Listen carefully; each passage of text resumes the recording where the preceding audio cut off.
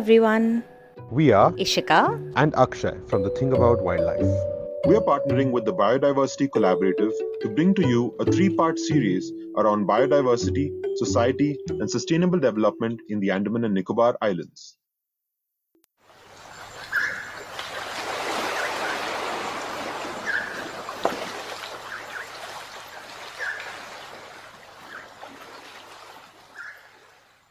Human well-being is inextricably linked with nature. The Biodiversity Collaborative is a nationwide effort to remind every Indian of this fact and bring biodiversity back into the center of each of our lives. This initiative was catalyzed and supported by the Office of the Principal Scientific Advisor to the Government of India and is currently being supported by Rohini Nilekani Philanthropies.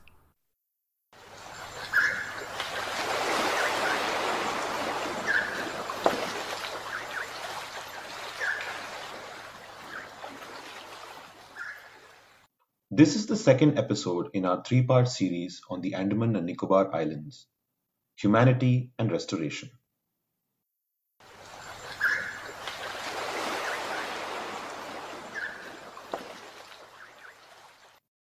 This idyllic concept of people's oneness with nature often hides multiple layers of tension beneath. In today's episode, we will hear about the shifting rules of access to nature in the Andaman and Nicobar Islands, the aftermath of the 2004 tsunami on human-nature relationships, and also the ethics of working in the islands. For example, how should researchers extract data?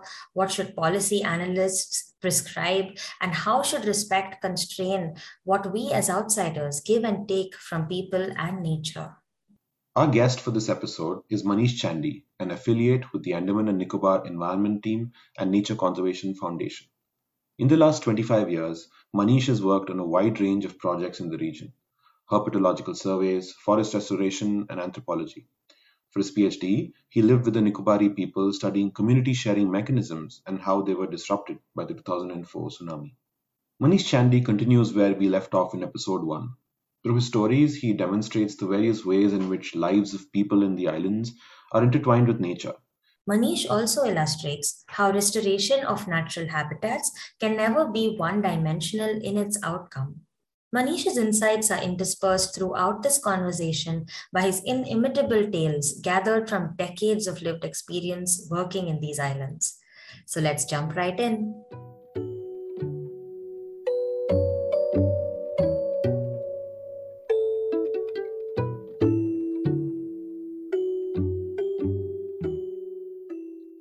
Hey Manish, it's wonderful to have you back with us to share more stories.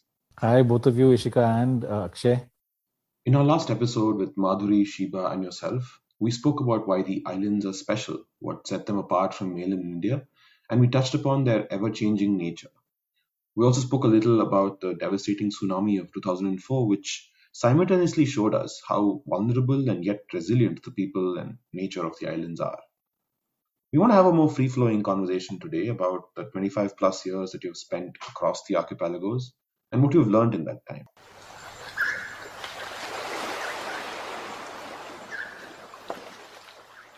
Historically, the islands have seen so many outsiders come in for different purposes, whether it was the Britishers, whether it was other colonizers, whether it was, or even now people like you and me are going in as outsiders, but with the research interest. And now there is, of course, as the years are going by, different groups of people are gaining so much more interest in the islands for different purposes.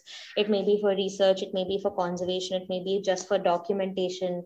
Perhaps they're anthropologists, perhaps, there are people coming in to develop the islands.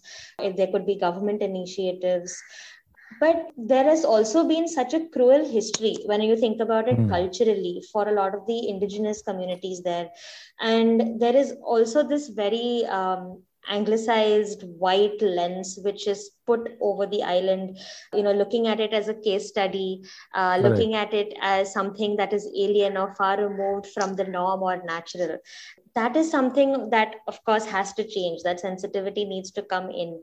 So now that you've also been there for so long, worked with various different communities across that entire stretch, what do you think are very clear ethical considerations or points for anybody who goes to that island for whatever purpose? What is a good way to approach this area, when you look at it, and either for the work that somebody wants to do or even just to learn about the place? What is a good way to go about that which is ethical and sensitive to the local culture, weather, and biodiversity, both put together? What first comes to my mind is something that Ravi Shankaran, friend of mine, he had kind of instilled in me many years ago, saying, man, when you go there, first of all, shave your beard, which I didn't, because he said all the Nicobari ladies are going to look at you and get scared and kind of run away from their house. You will never be able to do any work. He used to tell me that, and I never did. But the second thing he told me was, and still stands true today, take permission. When you go there, first of all, when you first get into a village, go meet the captain.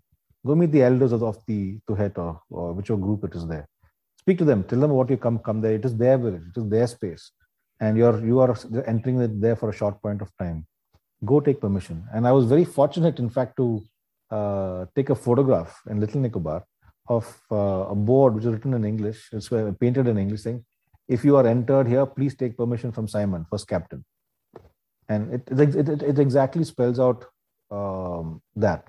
It says very clearly that it is a practice that a lot of us in the past used to follow, of going and meeting the first captain, telling them about the work, and not taking sides. It's another very important aspect of fieldwork or of research, because people do tend to pull you on there. There are politics at play. There are local issues at stake sometimes, and very often I've known of researchers taking sides, and especially when they get pulled into local politics or local issues, which one can't avoid at very many points of time, but you can still avoid it by being a fence sitter as well, saying this is something I can't really kind of put my fingers into. I can hear you and listen to you and be with you, but I won't probably be able to speak on your behalf. That's something you have to do on your own, because I don't belong here and it's not my right to do so. And even though you may want me to do so, and it's a call that a researcher has to take, of even I know of people trying to boost a person's image of saying, yeah, this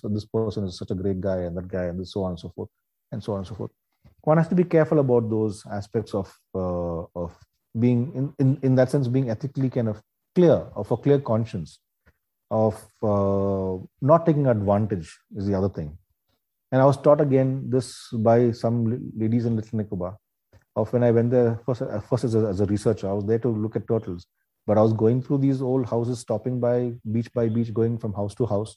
And I saw these beautifully carved carvings in their, I wouldn't say carved, carvings in their houses of people, of amalgamations of people and animals, very animistic kind of beings. I didn't know what they were.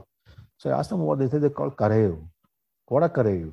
Karayu are basically beings which are represented through a shaman's image, or through a shamanic kind of procedure. And they don't even use the word shaman. There is a term for him, a kasuan or a minluan.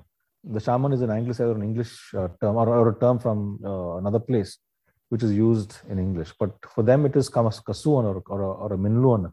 A person has an intermediary between the spirit world and the human world, who has given a design to these people to represent either a being or a spirit or even an ancestor. And here I was wanting to photograph those curiosities that were there in front of me. And this lady of the house, who actually became, her son became a very good friend of mine, she point blankly said, no, get this fellow out of the house. I don't want him here. I actually had to go out. So I didn't take a picture, but I was asking about for it. She, in her own language, told the guys I was with, saying, take this guy out. I don't want him here. That taught me a great lesson. To first of all, firstly, I was asking permission. I asked it, but I also had to respect the fact that I can't take it. And I didn't for an entire year. Believe me, I never took a picture of a single Karayu, despite the urge of taking my camera quietly and going just one click and getting a shot. I just didn't. And that gave the people some respect to me as well. And eventually they said, yes, you can go ahead and do that. You can take a couple of pictures, but don't use your flash, because it can frighten the spirits and so on. once I did use my flash accidentally or whatever, it was too dark. The next day I was told that in their dream, the person's dream, there was thunder and lightning, and there was huge amounts of rain. His mother came in his dream, she cried, and so on and so forth. Don't use your flash again. So these instances of, these experiences in fieldwork taught me that one has to, however kind of great we may think of our own conscious of, how much ever we may know, one has to respect local rules and regulations and kind of emotions as much as possible. It helps a great deal because I know I have complete trust of those people, and similarly vice versa. I can leave my things that kind of, if I'm trying to leave my son with some of them at some point of time, and that level of trust comes by being able to be trustworthy, and that's important. Even if you're there for a short period of time, there are people who are going to come after you, who are going to do similar work, and one has to be in their best behavior as much as possible. And that's one aspect. The other, in terms of designing or thinking of projects or of concepts or work, there are various questions in ecology that one can kind of, or in social sciences that one can kind of question and raise to understand how our world functions, and how local communities or even species are being able to deal with those issues that are bothering us in our head.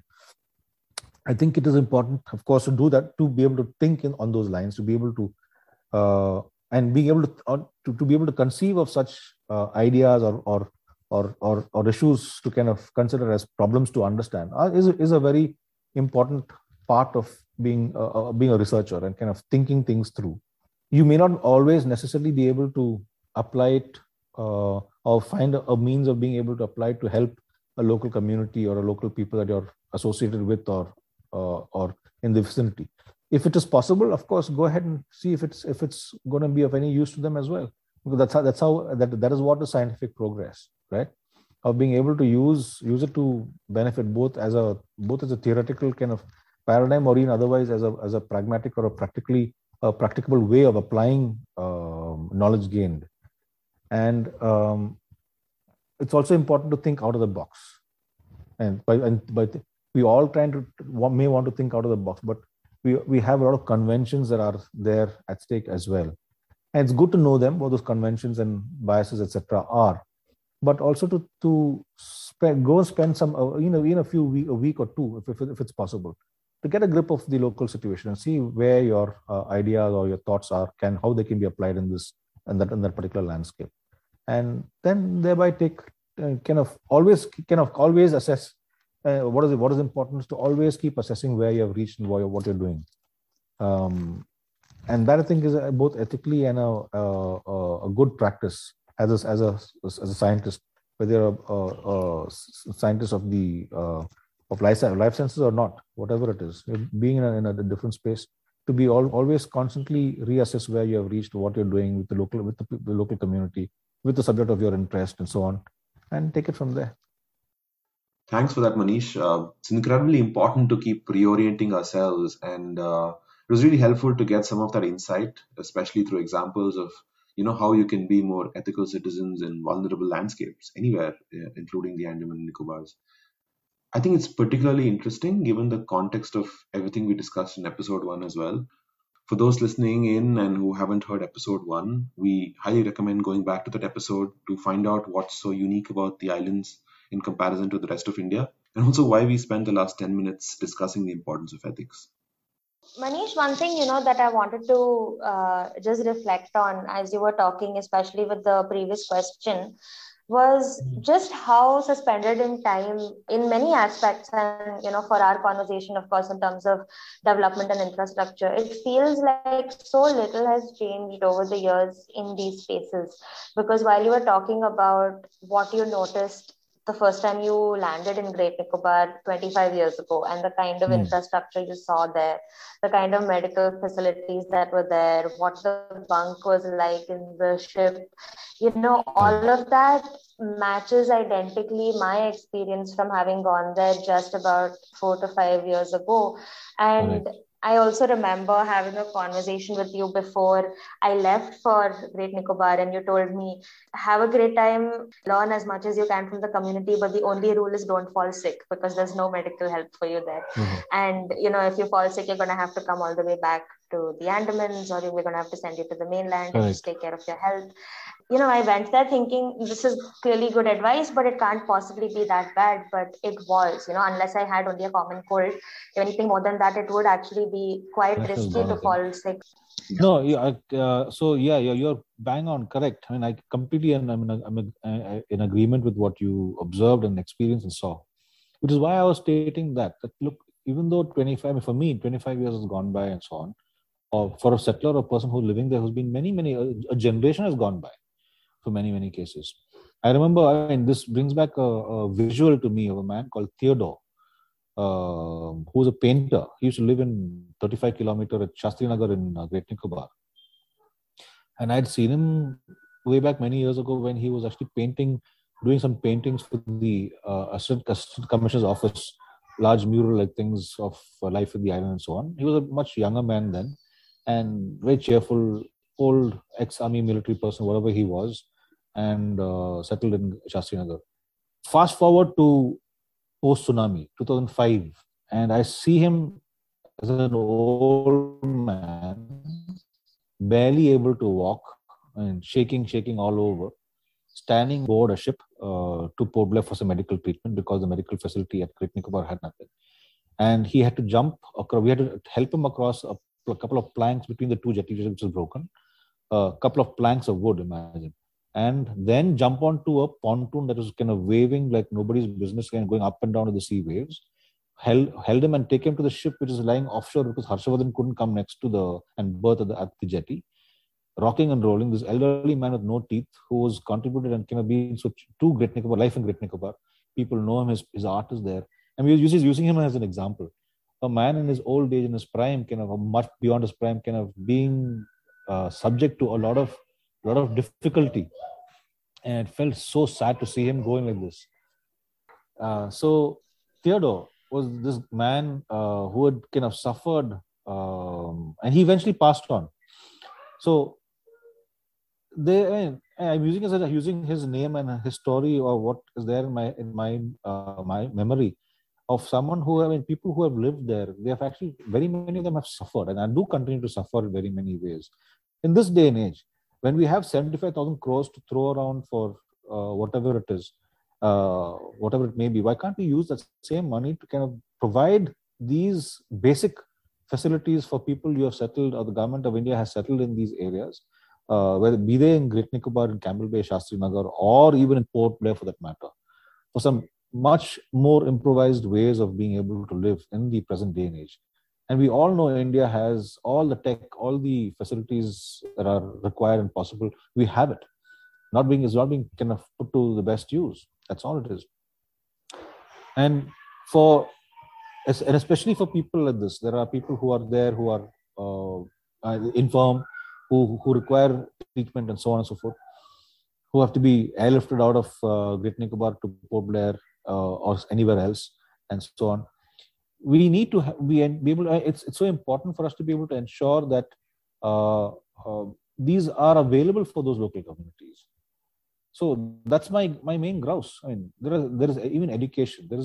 I have a picture, a photograph I took after the tsunami of these young boys from Little Nicobar, whom I knew as young kids. Now they're young men probably, and playing around in a rubble or a mound of books. They were, because the post-tsunami immediate shelter was the veranda of the local school in Great Nicobar. I also was living with them. I was sleeping on the same veranda for a while. The bathroom was an open air toilet at the back and so on. And these kids who had never even seen a school ever in their life were just playing around with paper and books thrown out from the school over there. And among all of that was this young guy who was younger then. Obviously, he's a married man with 2 children now. A guy called Madan. His actual name is Gershom. His local name is Madan. He told me he wanted to go to school. He must have been all of about 18, 19 around that time, in 2005, or somewhere around there, his age. He said, Manish, I want to go to school. I said, Kyo yaar, what's happened? What's up? I said, no, I've never been to school. I want to be able to read and write. It's really touching because there's somebody who's been, he was living away. His household is on the west coast where I was staying in his house, his mother's house. There was no school or anything on that side. If he had to attend school, he had to go to Pilomilo or to Pulo Panja on the eastern north. But that didn't happen. But here he was saying, I missed an opportunity for many years. I've only heard about school. I know what a school is all about, but I've never experienced it. And I want to kind of experience. He actually went and sat down with children eventually. I took him to the principal then and the teacher. I said, this guy is really keen. I said, he can come at it. It was post-tsunami time. Yeah? So anything was possible at that point of time. It was all kind of haywire. So Madan, as a young man, sat down with class 1 students to learn ABC and whatnot. He sat down for maybe a week or so, I think, just to experience it, and eventually had to come back because he had other work to do. But he actually went and sat down in school. So and it hit me in my head. Like, here I am, I'm an educated guy. I mean, I'm supposedly educated. I'm coming here to do some research, and I'm talking all high funda stuff or thinking of all kinds of things in my head. And here are guys who I ran away from academics at one point of time. And here is a guy who actually wanted to go and see what it's all about. And he eventually got to see it. Now he has 2 children. He's back in the jungle, living in the corner of Great Nicobar Island, actually on top, northern top. I don't know if his children are going to school, but that is the situation. Like it goes back so, in very many ways, goes back. The cycle is not. It hasn't been broken. The circle is a never-ending kind of whirl. It's like a wall. It goes round and round and round and round. Nothing actually really kind of taking shape. And that's the sad part. Mm. And despite so many years, bringing about change, when they've invested money in building schools or a medical facility in Pulo Panja, and 2022, last month in January, I hear from the captain that the PHC has been shut down. School has been shut down. Where are we heading? What are they trying to do? Of course, it is COVID time and so on and so forth, but it is eminently possible. We have the wherewithal of testing a teacher and kind of sending him or her out or there into those places. That is another issue which I'm sure some of you may be aware of. That especially in these areas, I'm talking about more. My focus is more on the Nicobars, at least the southern Nicobars in particular, and other parts as well. There's a huge cultural gap between the mainlander origin teachers who are there in Port Blair, who are sent out on posting to the Nicobar Islands for a year or more, or a few months if at all. It is considered a punishment posting because they're sent out into the areas where they can't get dal sabzi, and living is a very different way of life completely. Most people try and avoid it as much as they can. They keep taking leave, whatever leave is possible, and bunk class as much as for the teachers, and come back to Port Blair and hang out or disappear for some time and come back and kind of show their attendance and so on. It's so sad because then there are the entire population of generations of people who are being denied education when it actually, the infrastructure for it is actually being put in place. And it is so sad to see, actually. I've seen it. I mean, I've complained about it too on very many instances of post-tsunami schools being built. There's creepers all over it, and there's kachara all around it. A branch has fallen through the roof and gone into the classroom. No one is. It was revived and kind of spruced up before the Secretary of Education came about. It happens then, not for the students to live in or to work in. And I'm talking about isolated instances. This is not commonplace across, but these are isolated instances, just reflective of and describing the extremes that happen in these places. On the other hand, you have an island like, say, Chaura, which has a full-fledged primary or secondary school, if I'm right now, and very well built. A lot of the teachers are from within the island itself. There's a couple of teachers from within the island who are all educated PGT teachers or graduate trained teachers, or even postgraduate trained teachers who are posted in Chaura, and they like it because they're at home. They're not posted in Diglipur or wherever else. It's exactly the same for them as well. When they are pushed out of their own comfort zone into the Andamans, like a teacher from the Andamans is being pushed onto the Nicobar, it's considered a punishment posting. These guys don't necessarily see it as a punishment posting. It's a way of being able to see the other parts of the Andamans. मौका मिला वहां जाने के लिए. I've been able to stay and spend 1 साल, 2 साल, 3 साल वहां पर, मतलब posting था मेरा. they come back. But the Chowra and Car and to a certain extent even Kamota is fairly well structured, and you have a system in place which is functioning. Schools are functional and functioning. It's the more remoter localities which suffer these inadequacies. And I think that's where our efforts should ideally be pushed into, being able to improvise and for teachers to be able to stay in these places. So even though Chowra has it, for a teacher to come and stay there, I've met many teachers who have come in mainland who are staying in a guest house which doesn't have a cook, doesn't have any facilities over there at all. They have to cook on their own or find something to kind of, there's no vegetables available or whatever. They use a different lifestyle. There's no fresh water available or not easily available. It has to be arranged. These are basic amenities which should be kind of catered to and can be catered to if some thought and effort and investment is put in that direction to make it conducive for people to be able to say, yeah, I am willing to stay there and kind of spend a year or even a few months of posting these places, and then thereby be able to help impart education or provide education to the people who actually really want it. And because it creates there's a huge change that one can see. And I've seen this, I mean, I can remember a young teacher, again, thinking back at Chowra. He's a postgraduate trained teacher called Joseph John. He belongs to a fairly illustrious family of Chowra. He's one of the educated sons. And he's a teacher there, young guy.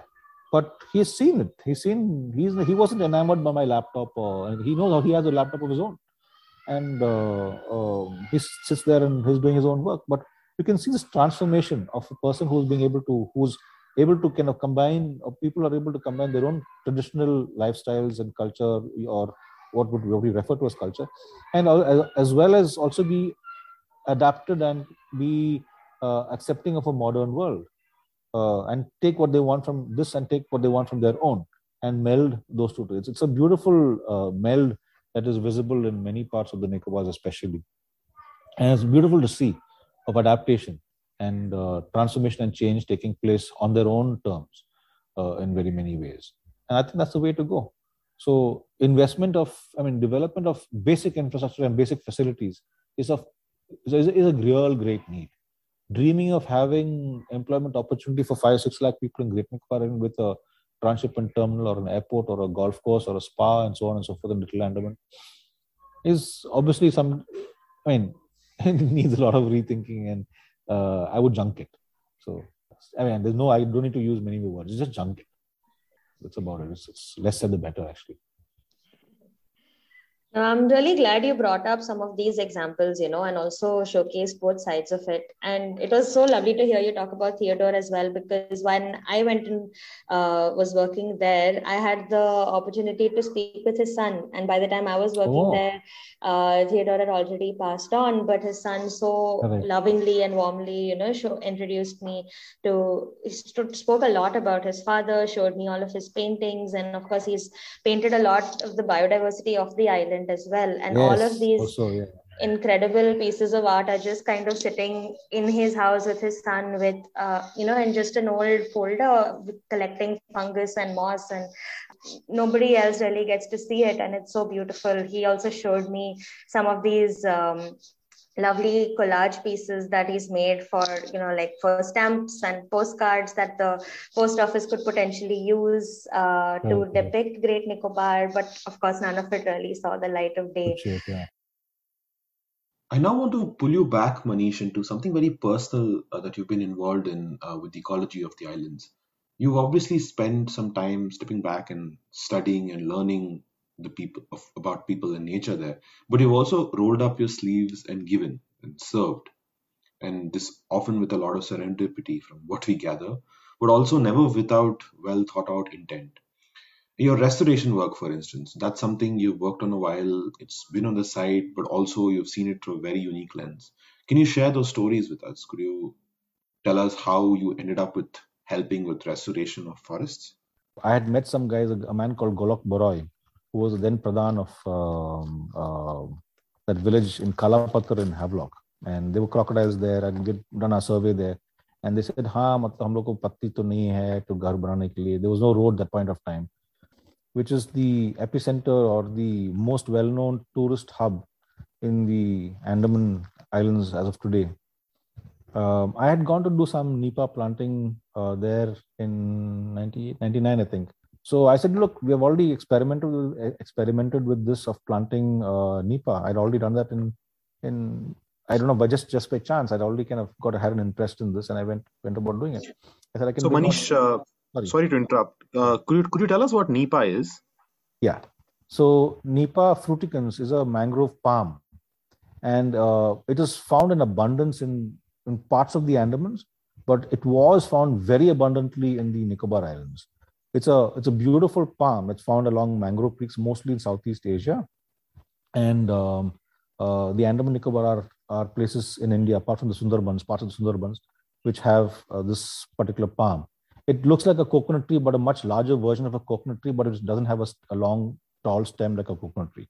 The fronds are kind of emerged from the ground, and the leaves are virtually double the width, thickness, and size of coconut trees. So they've used as thatching material in the Nicobars very much. Even the Karen used to use them when it was available in much larger quantity.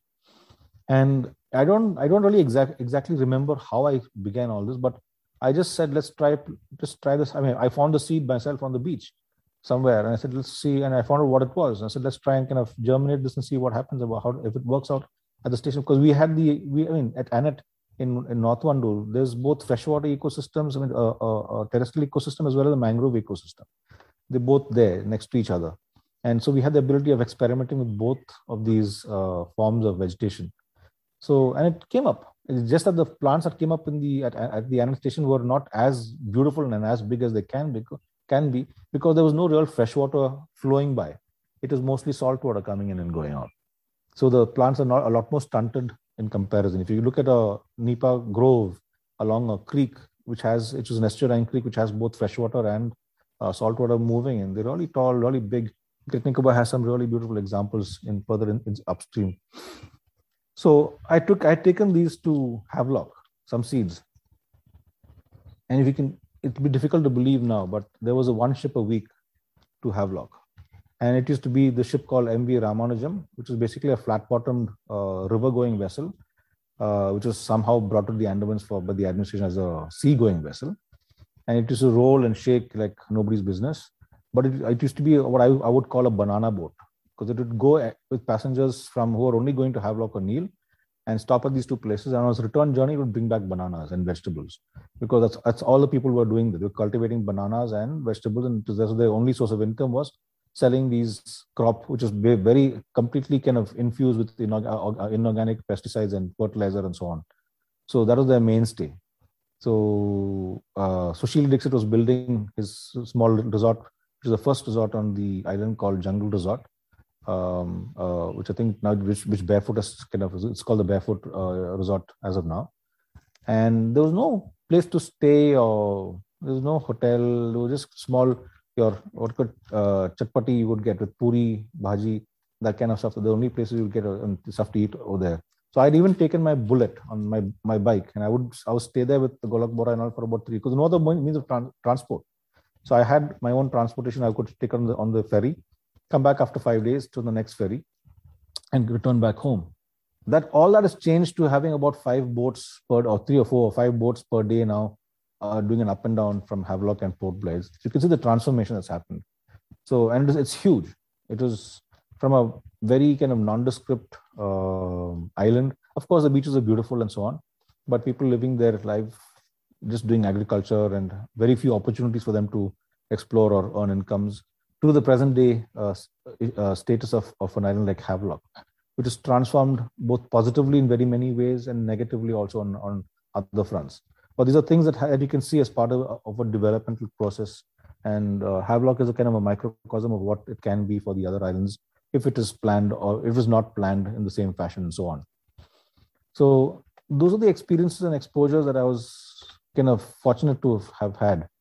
And there is one example of Nypa, when I used Nypa as a tool to kind of go across to a community in Havelock. Much later again, it came again into very good use, even better use in fact, because I had this experience of planting and collecting both eventually basically establishing a method of collection of the seed, which is not difficult at all, but it's in terms of scale, when you want to collect it in large numbers, it's not a very easy proposition to kind of consider and think of. But because we had done it with Agu and Naveen Ekka and so on, I had already done it for a couple of times. We had already established a method of collecting it in large amounts. It came into very great use when I began a project in, I forget the year, I think it was in 2011 or 12 again, with the DST. As one of the main features of the project was to restore or regenerate Nypa fruticans in the southern Nicobar as a means of reintroducing the resource which they were completely dependent on to build their own houses. And this is a complaint that they had, that we don't have houses now with the thatched roof. We really want houses with thatched roofs because the metal roofs are really hot. They make a lot of noise, and it isn't a roof under which we can have our traditional or ceremonies and so on. So I said, look, I know where I can get you the seeds, and I can show you how to kind of go about planting them. It's very easy. And you can reforest your creeks with Nypa all over again. You want to try it? And they said, yeah, of course, let's try it out. So I got the funding eventually from DST, and they wanted me to add a lot of other components to the project apart from Nypa restoration. But in my mind, it was mostly Nypa restoration, which I was kind of particularly, which is my main emphasis. And there again, in fact, after the tsunami also, because I had the stack of seeds which I collected, we evolved a method called the trap. I call the basket trap method. Essentially putting a sack or even a basket under a culm of the fruit of the Nypa, waiting for it to ripen. So the ecology of the plant is that the fruit ripens and the seeds fall off from the plant and they fall directly onto the water, into the creek. And the creek is going either upstream or it's flowing out of the creek back into the sea. So whichever way it goes, the seed is getting dispersed. And that's how the plant establishes and disperses itself. It's a very easy, very lovely mechanism that the plant has evolved. We were just arresting it on its way down, preventing its fall into the water, collecting it into a bag, and thereby you can just kind of keep bags on n number of trees with seeds, with fruits, and go back every week and check on them to see if they've fallen into the bag or not, and just collect them and take them back home and start planting. And that method, that technique as a tool, I'd taken seeds with me when I'd gone on this, when we were doing this survey post-tsunami in southern Nicobar. And the people asked me, Bhaiya, where can we get this? They call it railon. And the word it's in Little Nicobaris or Southern Nicobaris, the word for Nypa, the palm, is railoi. And a literal translation of that is a leaf, cloth leaf. Rai is leaf. Loi is cloth. Okay. And what is it clothing? It is clothing their houses, giving cloth or a roof to their houses. So that's the translation, the literal meaning of the word railoi, it's called also. So, and I could see the need because all houses, 100% of houses in Little Nicobar, Great Nicobar, originally had thatched roofs, beautifully built houses with varying designs depending on their requirement. And the Nypa would be harvested, used, and it would last them 10 years or even more, depending on how well smoked the house was with the chula and kitchen running and so on. No need to replace it. Rain, sunshine, storm, it would weather it all. So it's a beautiful resource. It's a naturally found palm. The only way they use it is for thatch. Whereas in other parts, they use it to collect sap, to make vinegar, to make toddy, to make sugar, the whole range of other byproducts that can be sourced from the palm. So this is something that you can also see in the islands, and I was also kind of concerned and kind of happy about, of seeing how you can tap into these resources in the islands, how people who are actually already tapping into various resources, and it really still interests me. And with modernity coming, of course, there's going to be a lot of change that will come about. But I said, chalo, it's a good time to kind of see how we can help them pursue or proceed with what they've already learned and they've already kind of evolved, the systems that are already evolved, rather than introducing something new. So this planting process began before I had the project. And because I had people coming and asking me, like coming out on a little, I remember this guy he's now a young man. He'd come out on a thermocol, bit of thermocol. He was like using it like a surfboard, sitting on it, paddling himself like that into the, our boat was out offshore, out of his village. He came and said, Bhaiya, do you have the seeds? I said, what do you want it for? I said, I want to plant them. I said, go take it, man. And here, I have a bag. Get your father, bring a canoe. So he gave an entire sack of seeds. Just take it. Go ahead. Go plant it. And they were doing it on their own because they knew the value of this farm. And I was doing it because I knew that they had value for it. It was a win-win kind of situation. Eventually, when the project came to be, I also kind of evolved a method of kind of compensating them for either in cash or in kind for the planting effort that was being undertaken. I really don't have a real proper, to be honest, I don't have a proper count of the number of seeds that I eventually germinated, but definitely more than 3,000 or 4,000 trees have eventually germinated and kind of come about there. But we were able to revegetate a lot of creeks, and I'm sure I haven't gone back for about 5 years, 6 years now. But I'm quite certain that you'll still, if you go back into those creeks, there are going to be creeks with a lot of Nypa. And in fact, to another aside, I had a call from one of the Intelligence Bureau fellows a couple of days ago, asking me if I could kind of share information as to where Burmese hiding places would be in the southern Nicobar. He said there are 10 boats there and we're not being able to find one man. And because we hear that you're the guy who has been going about on those creeks, can you tell us? I said, man, we're planted up with Nypa. It's going to be difficult for you to find them. They're going to be hiding in between. So anyway, there's jokes aside, but the fact is that I've heard back from a lot of the Nicobaris themselves. And in one village called Pulolo, where the Nypa come back beautifully, there was one man who took it, a guy called Joseph, he's still around, who took it upon himself to be the controller of who could harvest it or not. And they have the system. There already was an existing system of being able to regulate harvests.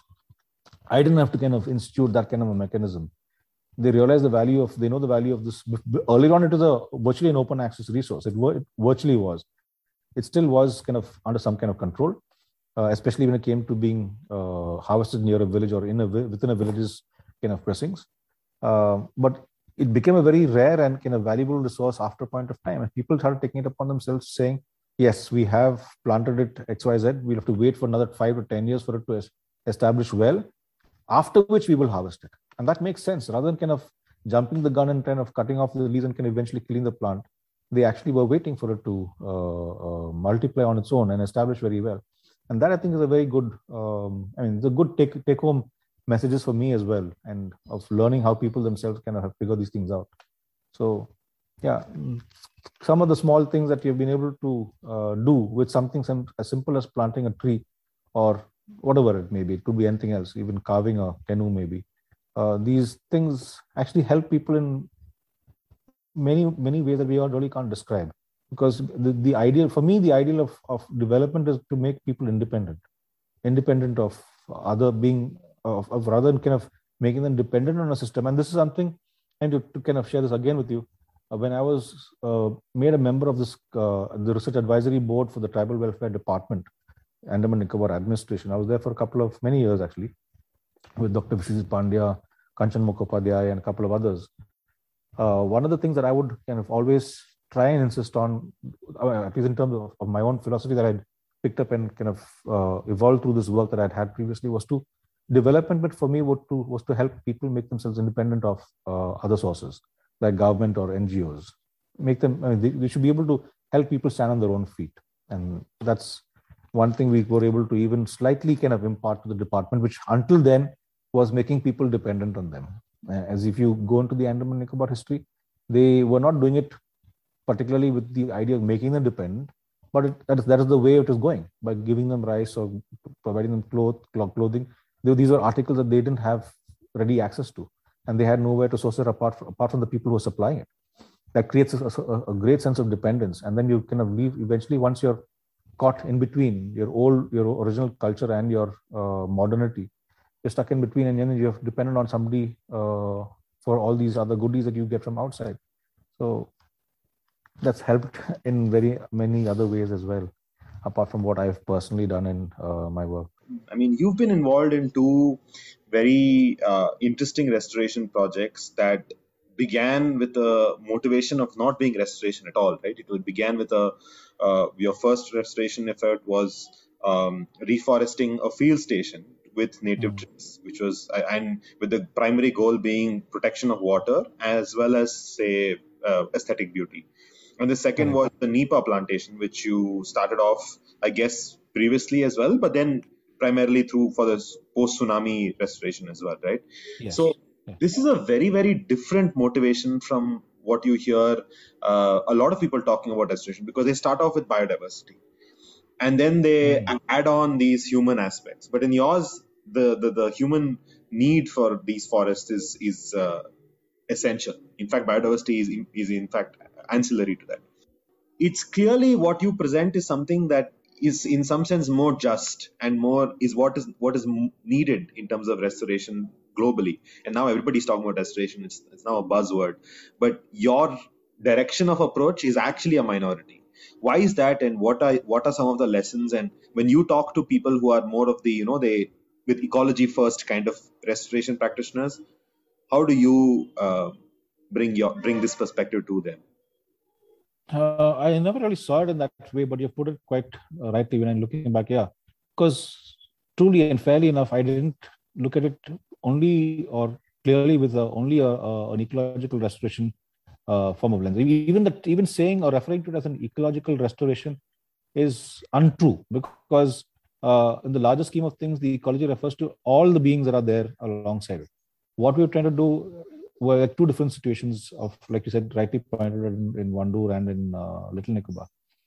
And both were actually for human needs more than anything else. And alongside that, like you said, you use the word ancillary correctly, because what happens is once what we were doing is, one was mostly a monoculture, not a monoculture, but Nypa.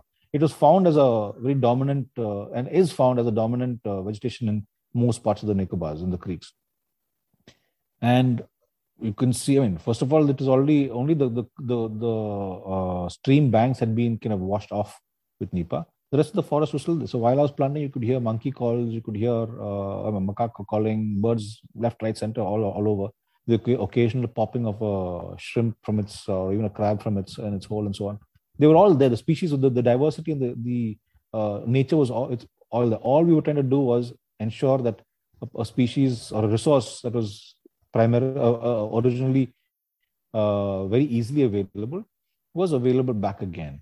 And what gave me kind of, also looking back and saying, what gave me kind of a push was also seeing small little crabs in stands where there already were, like the remaining Nypa was there, like a couple of places there, crabs hanging out at the edges and stuff like that. But on other banks, you wouldn't see that life, because the substrate was just a plain muddy substrate. There wasn't any vegetation on it apart from grass, if at all.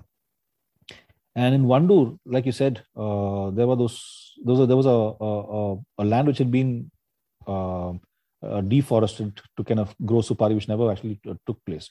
We did this thing of planting trees back, and as a benefit, in fact, in the second year itself, we started seeing birds coming and perching on those small saplings and become about 3 feet or 4 feet high. I mean, they were just passing through, but they would stop over. And while they were going about passing across, they were shitting as well. And they were bringing seed of other trees from around, or other species of whatever. So in the 5th or 6th year, we started planting lianas and cane and bamboo and stuff like that. But that already the process had already begun with the birds bringing in seed. We just kind of enhanced that process. But so to come back to what kind of was the push that kind of what I can see as a push in many ways was just that we were doing it for our own benefit, and as human beings.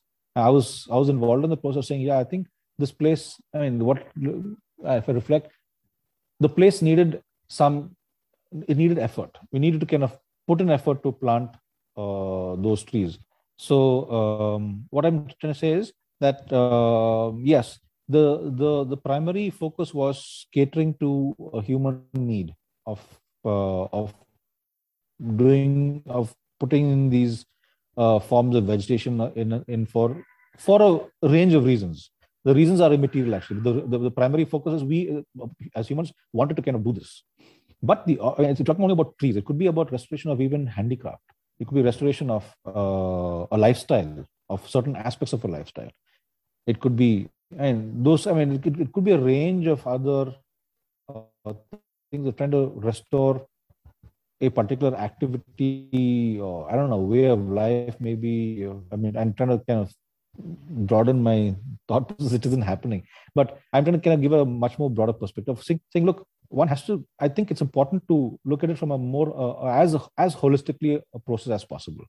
And for that one, because it's a learning process. I never knew all of this when I began doing it actually. A lot of it came flowed in quite well, because the first thing I think the most important thing is being open to ideas, and rather than kind of pushing down one idea or the other. Like even with the Nypa, even with the in Nicobar, like I told you about the other aspects of the product of trying to kind of convert toddy into syrup and vinegar and so on and so forth. I failed, and being happy with failure, I think, is also very important. Or learning from it. Saying, yeah, it's not possible. It's not going to be possible. I can't push something down somebody's throat. On the other hand, having to deal with the range of other people is also important, equally important. One of my colleagues and a very good friend who's still alive, the 90-year-old man, 90 plus old-year-old man, Uncle Pao. He was my both friend and guru when we started the planting at Anet. I don't know if I told you about this earlier on, but if you look from the kitchen towards the crew hut, there are a couple of terminalia or badam trees, I think, terminalia trees, procera, which are actually planted in a line. Those are trees that he actually physically planted. And he was insistent that if you're going to be planting or trying to kind of grow trees on this land, you have to plant them in a line. That's what the forest department does. They have these lines and you count them by lines. And here I was telling him, no, uncle, don't plant it in line. We want to make it a wild jungle, make it as wild as possible. You don't want to plant. I said, no, sorry, this is not how you do it. You don't know, you're tutu big bacha hai. And he didn't say he was a Buddha, but he told me, tutu bacha hai. Who are you to tell me what I'm trying to do? He didn't say that, but in those many words. But that's how we went. For me, I was in a new place, in a new time. I stepped back. I said, okay, I can't push something down this elderly man's throat or in his head. He may be an employee, but I'm also an employee as well. And we'll see how I can kind of work with him and kind of get it done. The first plot was all in lines. But slowly over time, chatting with him and kind of showing him pictures or whatever, I didn't have a laptop or computer or even a mobile phone then, but through books, poring over them or kind of looking at the pictures and showing them, I was able to kind of transform his thinking and saying, look, this is something else that we can do. And then once he got the idea, there was no turning back. We were traveling by motorcycle. We even once took a taxi also, went through most of South Andaman to look for species, look for plants and whatnot, and plant them. But the benefits that came out through all of that was they also realized, yes, this is going to be able to hold the soil much better and so on. And it's much cooler. We had king cobras coming into the station. We had a whole range of other birds coming in and whatnot. Amazing to see, beautiful to see. I could see rats fighting in the trees at night. And sometimes in the kitchen, walking back to the hut, I could hear and there were 2-3 rats squabbling on top of a branch of a tree, and regular jungle rats. But it's nice to see they're in their own environment, kind of doing what they're doing. And so I never envisaged or kind of thought I would be able to see it in that sense over a period of time. I just happened to be there and continue being this. So I was able to witness its growth as well. So yeah, it was good. Yeah, and even with the Nypa, I think more importantly, at least, this is again with the other form of restoration in a sense of doing the planting that we were doing. We did plant other trees as well, local guys wanted. But the Nypa was the focus. And there was a driver for it. And the driver was the need of pressing or impressing upon them, look, some of you are really in need of wanting this palm back, because you don't have to buy tin sheet.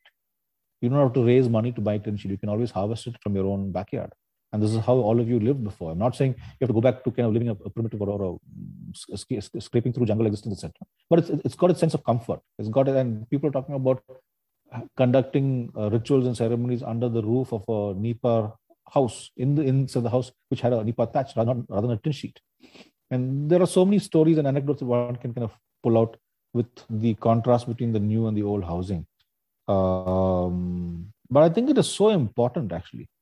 In fact, if I were talking to you about the tsunami and that's an entire restoration effort as well, of trying to get people back on their feet. We all have sense of comfort and a sense of familiarity. Both of you are in your non-native places and away from home. So you're always trying to do something that kind of makes you find your own sense of comfort, either through food, or the way your bed is, or the way you would like to lie down and read a book, or sit up and read a book, or whatever it is. So it's again finding that sense of comfort, and in that I was privileged, I would say, to be able to kind of learn of this through some of the elders in Little Nicobar. Saying we don't have. I was always hearing this, what I would refer to as complaints. They were not complaints. They were laments, saying, okay, this is not there. How can we do this if we don't have that? How can we do this? I mean, how can we kind of carry on doing this? We don't have coconut trees. How are we going to feed our pigs? How are we going to feed the chicken? How are we going to get Nypa back again? What are we going to roof our houses with? So all of these were very genuine questions and kind of questions of a future livelihood for themselves, or life for themselves on their own island, without those resources. So how are we going to restore those resources, and what will that process entail? And despite the fact that Dr. Ravi Shankar and I proffered this advice and ideas and suggestions to the government of India through a report, it wasn't accepted because it didn't involve contracts that were going to come through with companies building it and so on and so forth. What we were suggesting was that local people build their own houses. You provide them the material. And when even the local community themselves heard of the choice that was available then you could easily sit back on in your tin shacks and wait for 1 or 2 or 3, 4 years, and the Sarkar would build you a house. Of course, it was the first choice. Go ahead, please build me my house. So, and I really don't care what it is. But once they actually moved in, then they kind of figured out a whole set of issues with it. Some people didn't have issues. They modified it. They adapted to it. And some very nice adaptations have actually happened. Beautiful adaptations, in fact, in some instances. But again, it's with people. It's mostly with people who have access to monetary sources, who can buy and put in those additions. A lot of them don't have that. So that's where kind of our idea of kind of putting in efforts of bringing in or restoring resources that are going to be helpful for them in the future, without having the need to generate money to kind of access those resources. Getting back to those old systems of ownership and of control, which their elders had. The elders are the guys who would say, yeah, you can cut from here, don't cut from here, and so on and so forth. It's a beautiful system. I can have to run it through in detail if I kind of go through it at some point of time. But of how people take onus of responsibility over creeks and providing access to their own community members to either cut or harvest Nypa palm or not harvest it at a particular point of time. But anyway, so I mean, I learned a lot through that entire process. And I don't know if I've answered your question well, Akshay, but the restoration process I looked at it from this lens of saying we're doing it in terms of recreating that sense of comfort and a sense of reality. And in that process, we were able to restore or use, in these two cases, species of trees or a particular palm to restore or help bring about the sense of comfort and a sense of kind of home to that community. No, that more than answers the question, and thank you for that, Manish, because what you've also illustrated is just so nicely through your examples and through your positioning of what you consider restoration, which is in some sense devoid of the hypocrisy that some of us, including myself, who look at ecological restoration have. So yeah, thank you for that. No, but I think also the same time, actually, the what you refer to as the hypocrisy of restoration that you're talking about, it has its own place as well.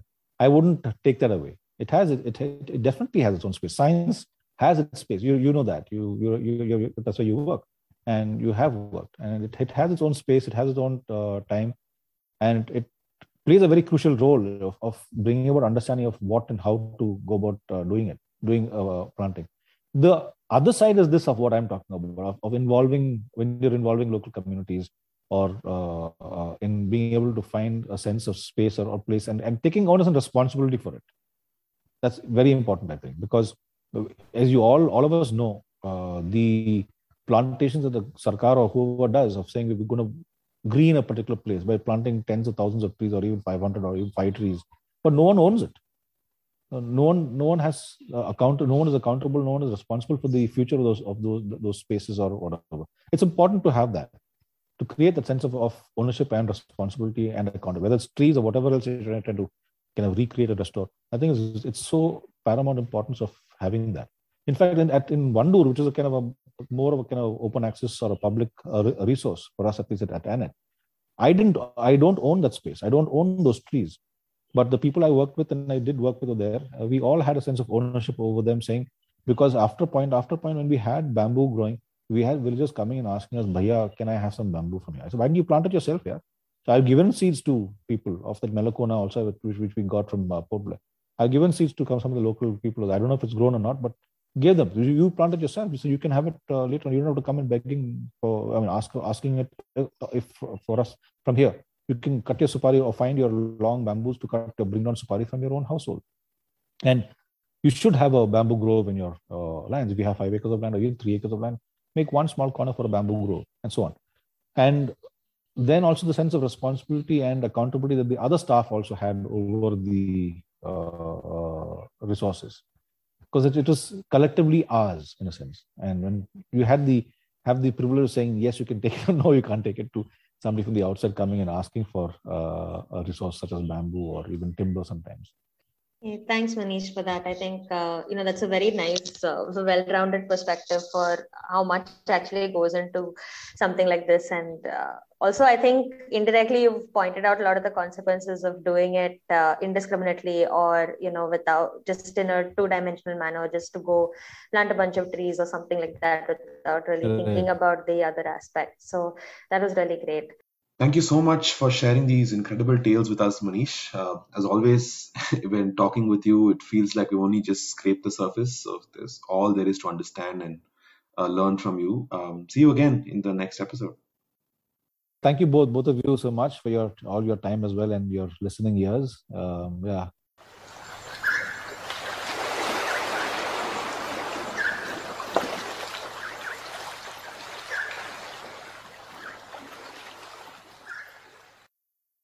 Thanks for tuning in to episode 2 of our 3-part series on the Andaman and Nicobar Islands with the Biodiversity Collaborator. While today's episode was originally titled Livelihoods and Adaptability, we ended up having a lot of fun running wild with Manish's several stories from his time in the islands. In our next and last episode of the series, Madhuri and Shiba will join Manish to discuss the future of people and nature in the Andaman and Nicobar Islands and what that will look like in the face of enormous development and conservation challenges that confront the region today and in the near future. See you next time.